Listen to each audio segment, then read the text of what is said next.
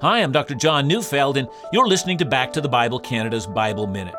Isaiah 55, 8-9 records God as speaking. He says, "For my thoughts are not your thoughts, neither are your ways my ways, declares the Lord. For as the heavens are higher than the earth, so are my ways higher than your ways, and my thoughts than your thoughts." If all we think about God has to do with our own thoughts, we're going to be wrong 100% of the time. The very best, most insightful thought you've ever had of God has fallen far short of Him. You'll never be able to put your mental arms around God. That's because you're temporal. He's eternal.